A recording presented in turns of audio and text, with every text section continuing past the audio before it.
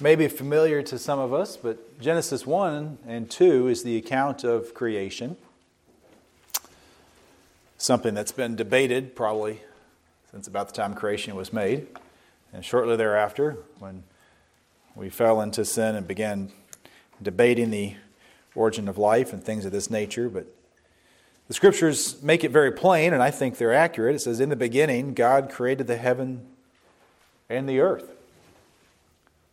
What was before the heaven and the earth? God. What was before God?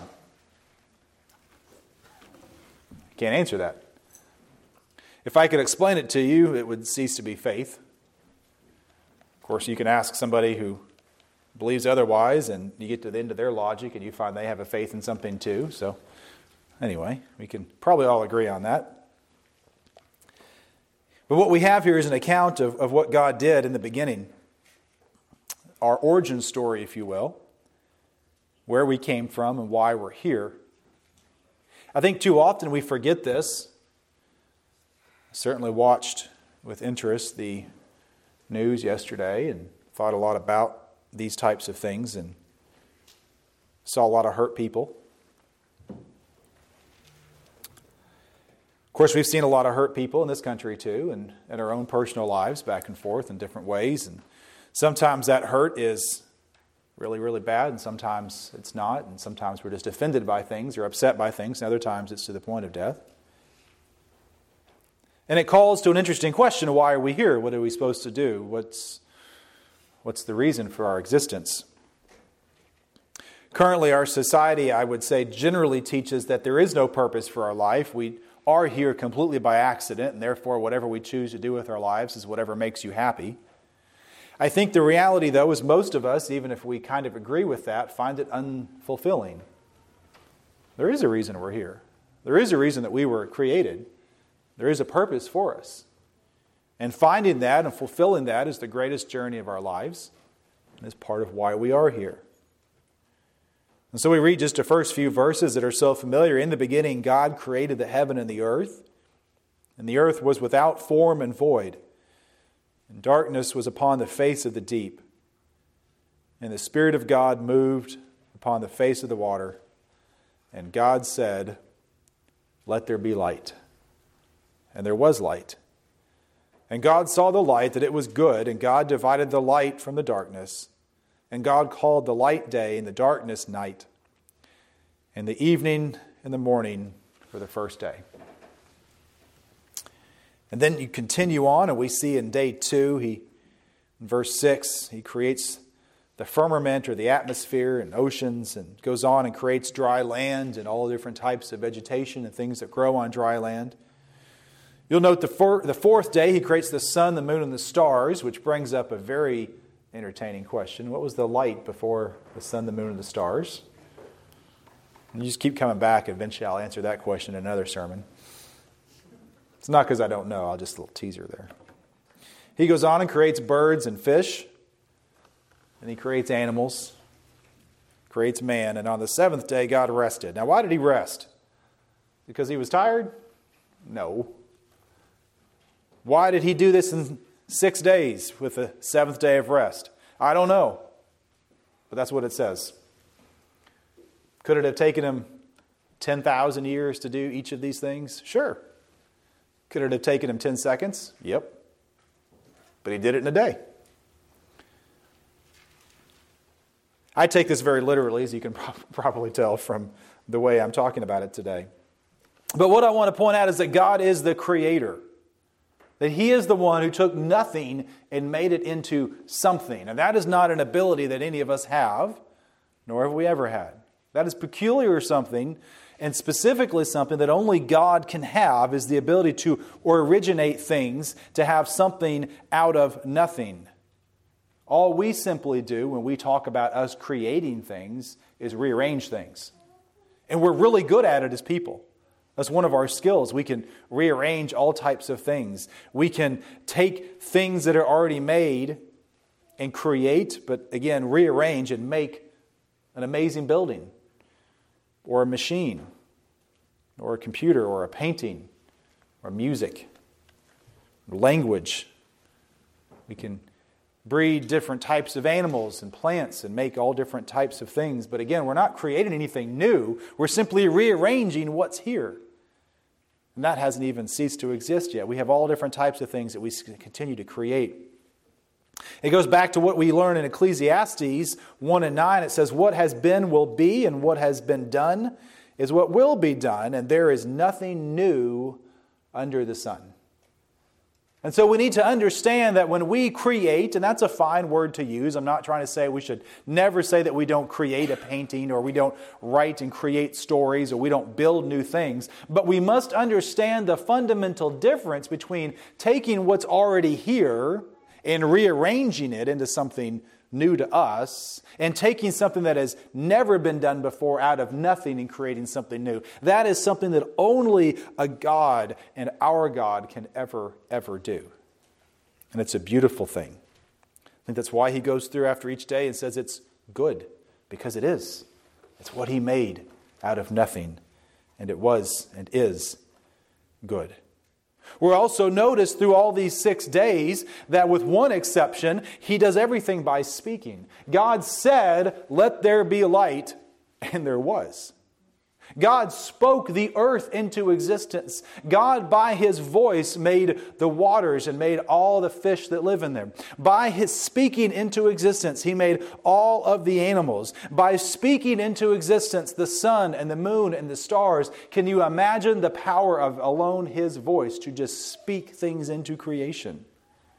That is God. That is power. That is authority. That is amazing. But then God did something very special, and this is where I really want to focus today. Genesis 1 and 26. On the 6th day, God had made animals. Let me back up and start with verse 24. Chapter 1, verse 24.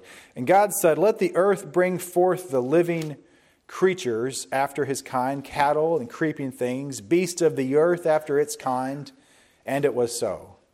And God made the beasts of the earth after its kind, and cattle after their kind, and everything that creepeth on the earth after his kind. And God saw that it was good. And then we get to verse 26. And God said, "Let us make man in our image after our likeness, and let them have dominion over the fish of the sea, and over the fowl of the air, and over the cattle, and over all the earth, and over every creeping thing that creepeth upon the earth." So God created man in his own image, and in the image of God he created them. Male and female he created them. And he blessed them and said to them, "Be fruitful and multiply, and replenish the earth and subdue it, and have dominion over the fish of the sea, and over the fowl of the air, and over every living thing that moves upon the earth." And what we see here is the account of how we are made. And I want to take just a minute today to point out some of the peculiarities and the differences with how we are created, with how everything else was done. Because I think sometimes we need to remember just how unique we are, and so we can know our purpose and our role in this world.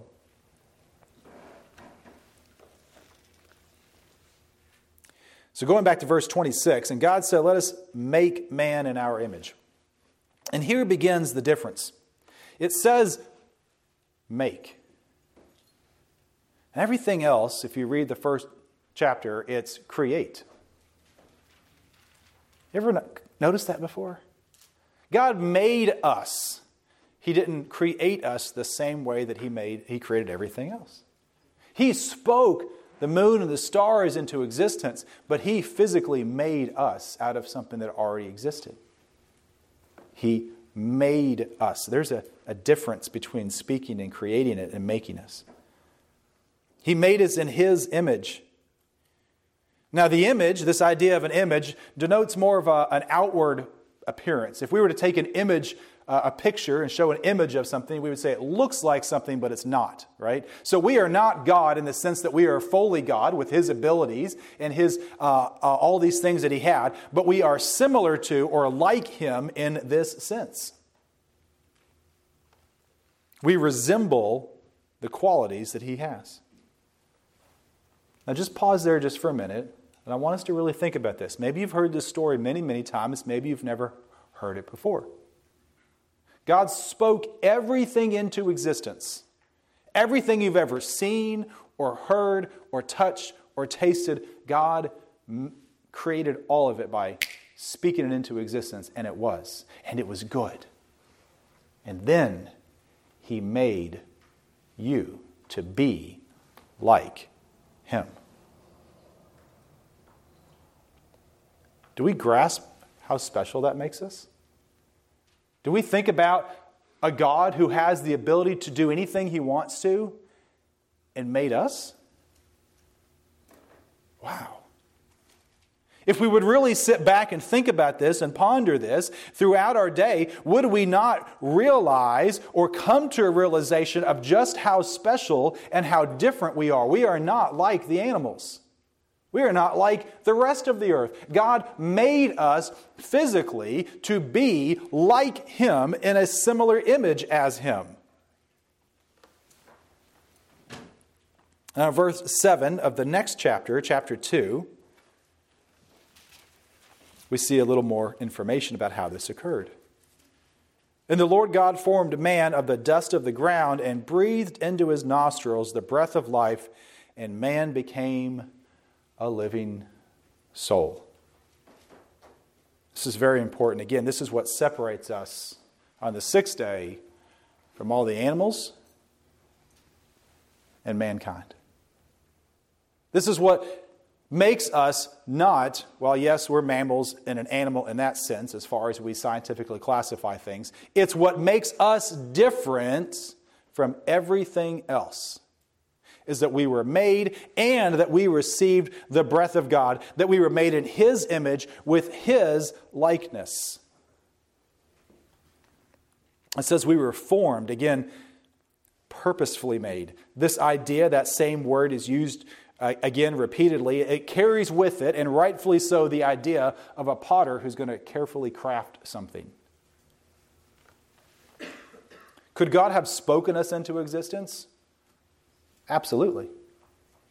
But God chose, just like someone who's going to make a piece of pottery, would start with dirt and clay and slowly work it into something that's useful and often something that's beautiful, something with care. And we can probably think about a time when either we've done it or seen it. It's kind of not as common as it used to be. You put a piece of clay on a wheel and it spins and you form it and you shape it into something useful and something beautiful. And you take time to do that. I've expressed this before. I don't know that necessarily this is entirely accurate, but this is how I like to view it. I don't think I'm entirely wrong by saying it. But I think you could say that there's an image, or you could have an image or hold an image in your mind that God Almighty, in the purest sense possible, physically got down in the dirt, scooped it up, and intimately and patiently and with time and care made us out of the ground. Isn't that beautiful? He formed us with purpose, with shape like a pottery. And then He did something amazing that sets us apart, that gives us life, that makes us so unique and such a blessing. He breathed a soul into us. This is a gift. This is a gift. This is life that He gave us. He breathed life into Adam. And he became a soul. What did He give him? What is this likeness that we're talking about that I think we receive when we have a spirit? What is it that separates us from the animals? One, we can reason. Animals don't really do that very well. We have a will. We can act. We can speak. I think language is actually really important. We have knowledge. And at least initially we were immortal. So these are the ways that we are like God. He has these characteristics, obviously to perfection and to because of perfection, a degree that we can't even fathom. And we have only the slightest, smallest amount of them, but it still makes us like Him in these ways, that we have this ability to reason and to logic and to think, to communicate, to speak, to feel, to understand, to make plans, to act, to do all the things that we do on a daily basis and never stop to think about. All of the things that animals don't do, we have because God chose to form us, to literally make us, and then to breathe a part of Himself into us. And we become, in a sense, like Him in that way. He carefully formed us, and we see a beautiful image from this. So what do we do with this knowledge? How do we really appreciate this? How do we respond? Well, I think that comes down to the purpose. Why did He do this? Many times I think people have this image of God being some kind of this cool, cruel, cosmic joke, so to speak. How could there be a God if we all fight each other like we're seeing unfolded on television in multiple parts of the world? Well, that wasn't what He wanted. But if He was going to make us like Him, He had to give us some free will. Bryden Harden on the Daily Audio Bible, which I hope all of you all are still listening to, has phrases, like all of us, they come and go over time, so I haven't heard it as much recently, but he has a phrase for years, and it really struck with me. Love isn't love if it isn't free. I can't force someone to love me. It's a choice, or it isn't really love. And so God created us and gave us the ability to choose what we would do, whether we would love Him or whether we would not love Him. And most of us are choosing what? Not to love Him. The one who created us out of nothing. What do we love instead? We tend to love ourselves. We tend to love the created more than the Creator. The Scripture warns us of this thousands of years ago, that we would do this. We have a choice how we will respond, but God made us like Him so that we could be with Him, so that we can reason with Him, so that we can choose Him, so that we can act and do things, so that we can speak to Him, so that we can spend time with Him, so that we can be engaged with Him in a relationship. And all you have to do is read the first 2 chapters and you see this. What did God and Adam do? They walk together as much as God can walk in the garden. And they talk. It's a beautiful hymn. Come to the garden alone and He walks with me and He talks with me. Where does that come from? Right here in Genesis. Did God create us to never talk to us? No. God wants to talk to you. He wants you to listen to what He says. He wants to have a communication with us. So He walked with them. He talked with them. Again, this goes both ways. God gave them duties, general things to take care and subdue the earth. Now, that sounds like really harsh language today. Oh, boy, have we subdued the earth. Listen, that means care for it. That means you're supposed to take care of it. But it also means you're supposed to use the resources that He gave you. We are to be caretakers of what He has given us. He made us over the rest of creation to rule and to make it. So that means it's okay, in the right way, that we form it to conform to our uses. God put Adam in charge of Eve to care for her in the same way. And God also gave them a rule. Just one. Only one. Wouldn't it be nice if there was only one thing in life you had to do? Right? Like, again, picture this for a minute, right? God says you can do anything you want to in literal paradise. Just don't eat that one tree over there. Wouldn't you go camp on the other side of the garden? Right? Like, hey, you know what? I'm not even going to go near that sucker. Right? I don't want to risk it. One thing is all I got to do. And that one thing called and beckoned. And they were tempted. And Eve fell. And sin entered the world. And what happened?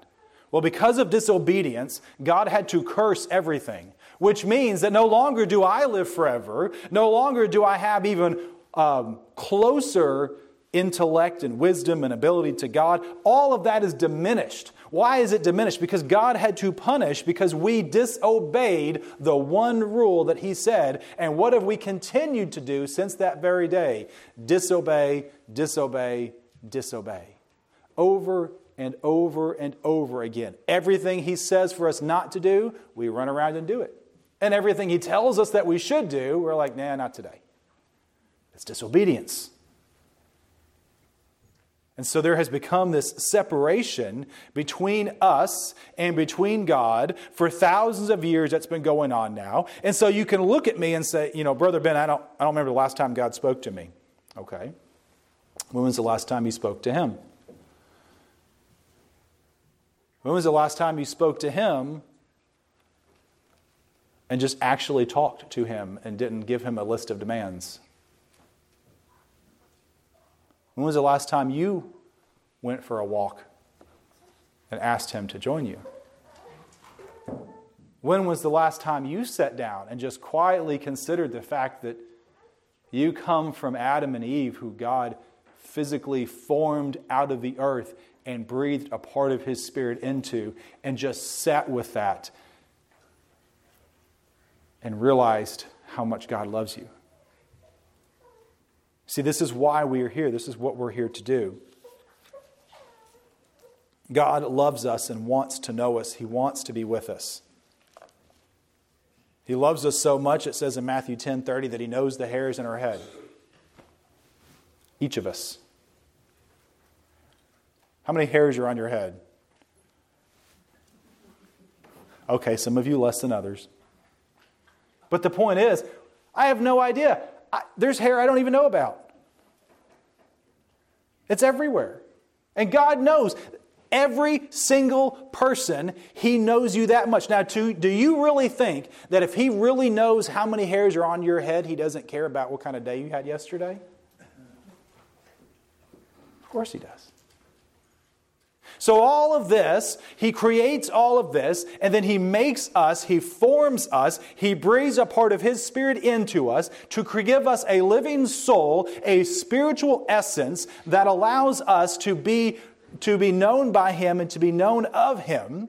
We sin and mess all of that up. We continue to mess it up, and so there is this divide between us and Him, and there's only one way to solve it. And that's for someone to come who can rectify all of this. Do you know who that was? His own Son. So God had to send His own Son to be crucified for us on our behalf to take the blame, because we cannot live a perfect life. We cannot live up to the standard that He has given, and there has to be a way for us to overcome that. And so our faith in Jesus Christ is what overcomes that and allows us to then have fellowship with Him restored. Now, is that perfect fellowship? No, not this side of heaven. Because we still have to live here. And we're still somewhat separated. So what am I trying to say with all of this? I want us to remember, in a world that is increasingly difficult to remember, God lovingly, thoughtfully, purposefully created you.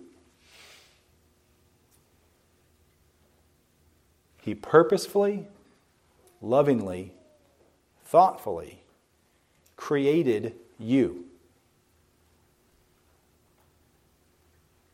He also created, I'm going to get in real trouble today. Do you know who else He created? The Palestinians, and the Russians, and the Ukrainians, and the Israelites. He made us. And He wants all of us to know Him. All of us. It's real simple to start throwing words around and ideas and say, well, you're not part of me. But listen, God made us. And He desperately wants us to be with Him. That is the solution to absolutely everything. Whether it's an issue of quote-unquote religion, or an issue of race, or an issue of language, whatever it is in our lives that we think divides all of us, we do all have one thing in common, that we were created by a divine, perfect God to love Him. We have all done a very poor job at that, but He is desperately waiting for us to return. And He provided the way for us to do it. What's the answer to the entire world's problems? Jesus Christ. That's the answer. Our faith in Him and a return to doing what God wants us to do is the answer to all of the problems. Because He loves us, because He thoughtfully, patiently, carefully created us, because He wants us to be in a relationship with us. He wants us to know Him. He wants us to talk with Him. He wants us to willingly take Him. Now, He is everywhere already anyway, but He wants us to bring Him along, if you will, everywhere we go. No matter who we talk to at school, no matter where we travel to, no matter what we do at work, He wants to be there with us because He loves us, because He created us, because He made us. You could even argue that I think a very prime reason that He made the entire world was because of us. Because He wanted us to know Him. And God was even willing to give up His own Son to purchase us. So as we go throughout our week, I pray that God would help that to be driven into us. I pray that often throughout the week we would think, and God said, "Let us make man in our image, after our likeness." And I pray that we would really stop and think about what that means. Because if that's true, and I believe that it is, what does that mean for you? If God created you, and God wants to have a relationship with you, what do you do then?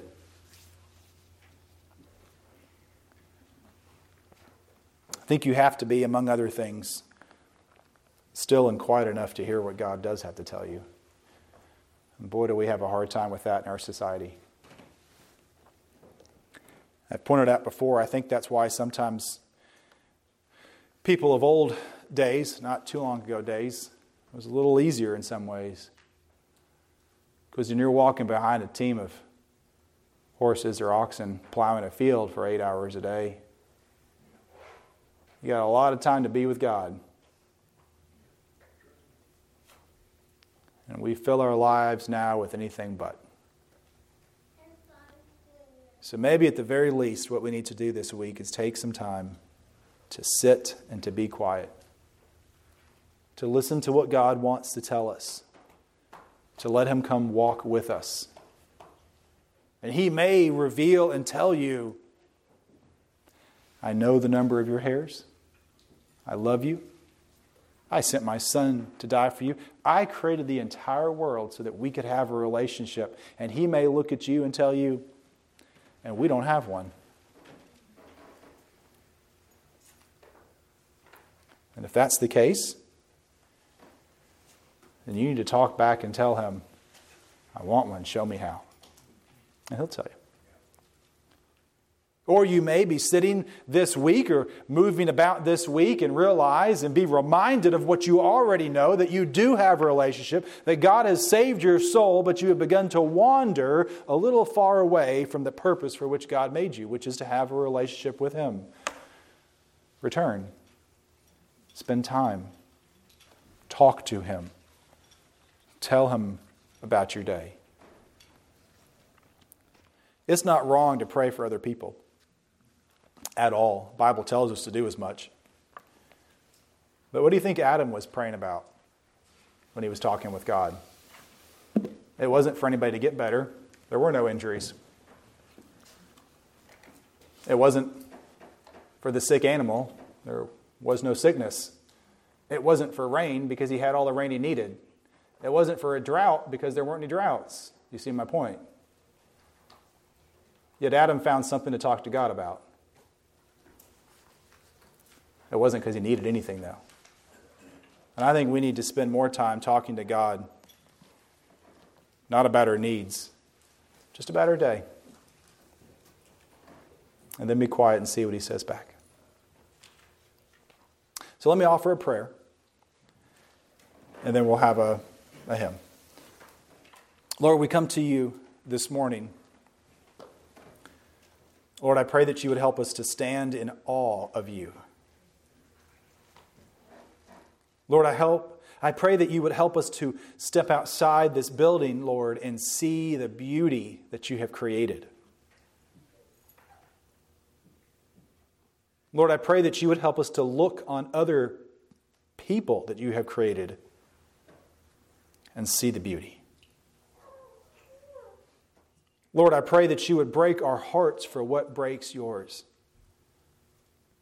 Lord, I pray that you would help us to realize that you love us, that we are special, we are unique, we are not just more advanced animals. No, God, you have given us reason and wisdom. You have given us a spirit. You have given us the ability to talk and to communicate with you. You have given us the free will to choose to love you. And you did that because you love us first. And so I pray that you would weigh that on us this week. Lord, that everything we see, when we see beauty, we think of you. Every time, Lord, that we are at a moment's peace, Lord, that we would think of you. And Lord, at times when we are in the turmoil and we are in the struggle, Lord, that we would still think of you and we would seek you out. Lord, I pray that you would guide us, lead us, remind us just how much you love us. So much that you're willing to create an entire world and fill it with people, some of whom who will do the most horrible things possible. Lord, just so that you can know me and love me. And so, Lord, I pray that we would be captivated by that. Lord, that you would help us to love you back. Lord, that you would call those to you the first time. And Lord, for those of us who know your voice, that we would be patient and silent long enough to hear you call and obedient enough to follow. To follow behind you as you lead us through an uncertain world. Lord, we love you because you loved us first. In your name we pray. Amen.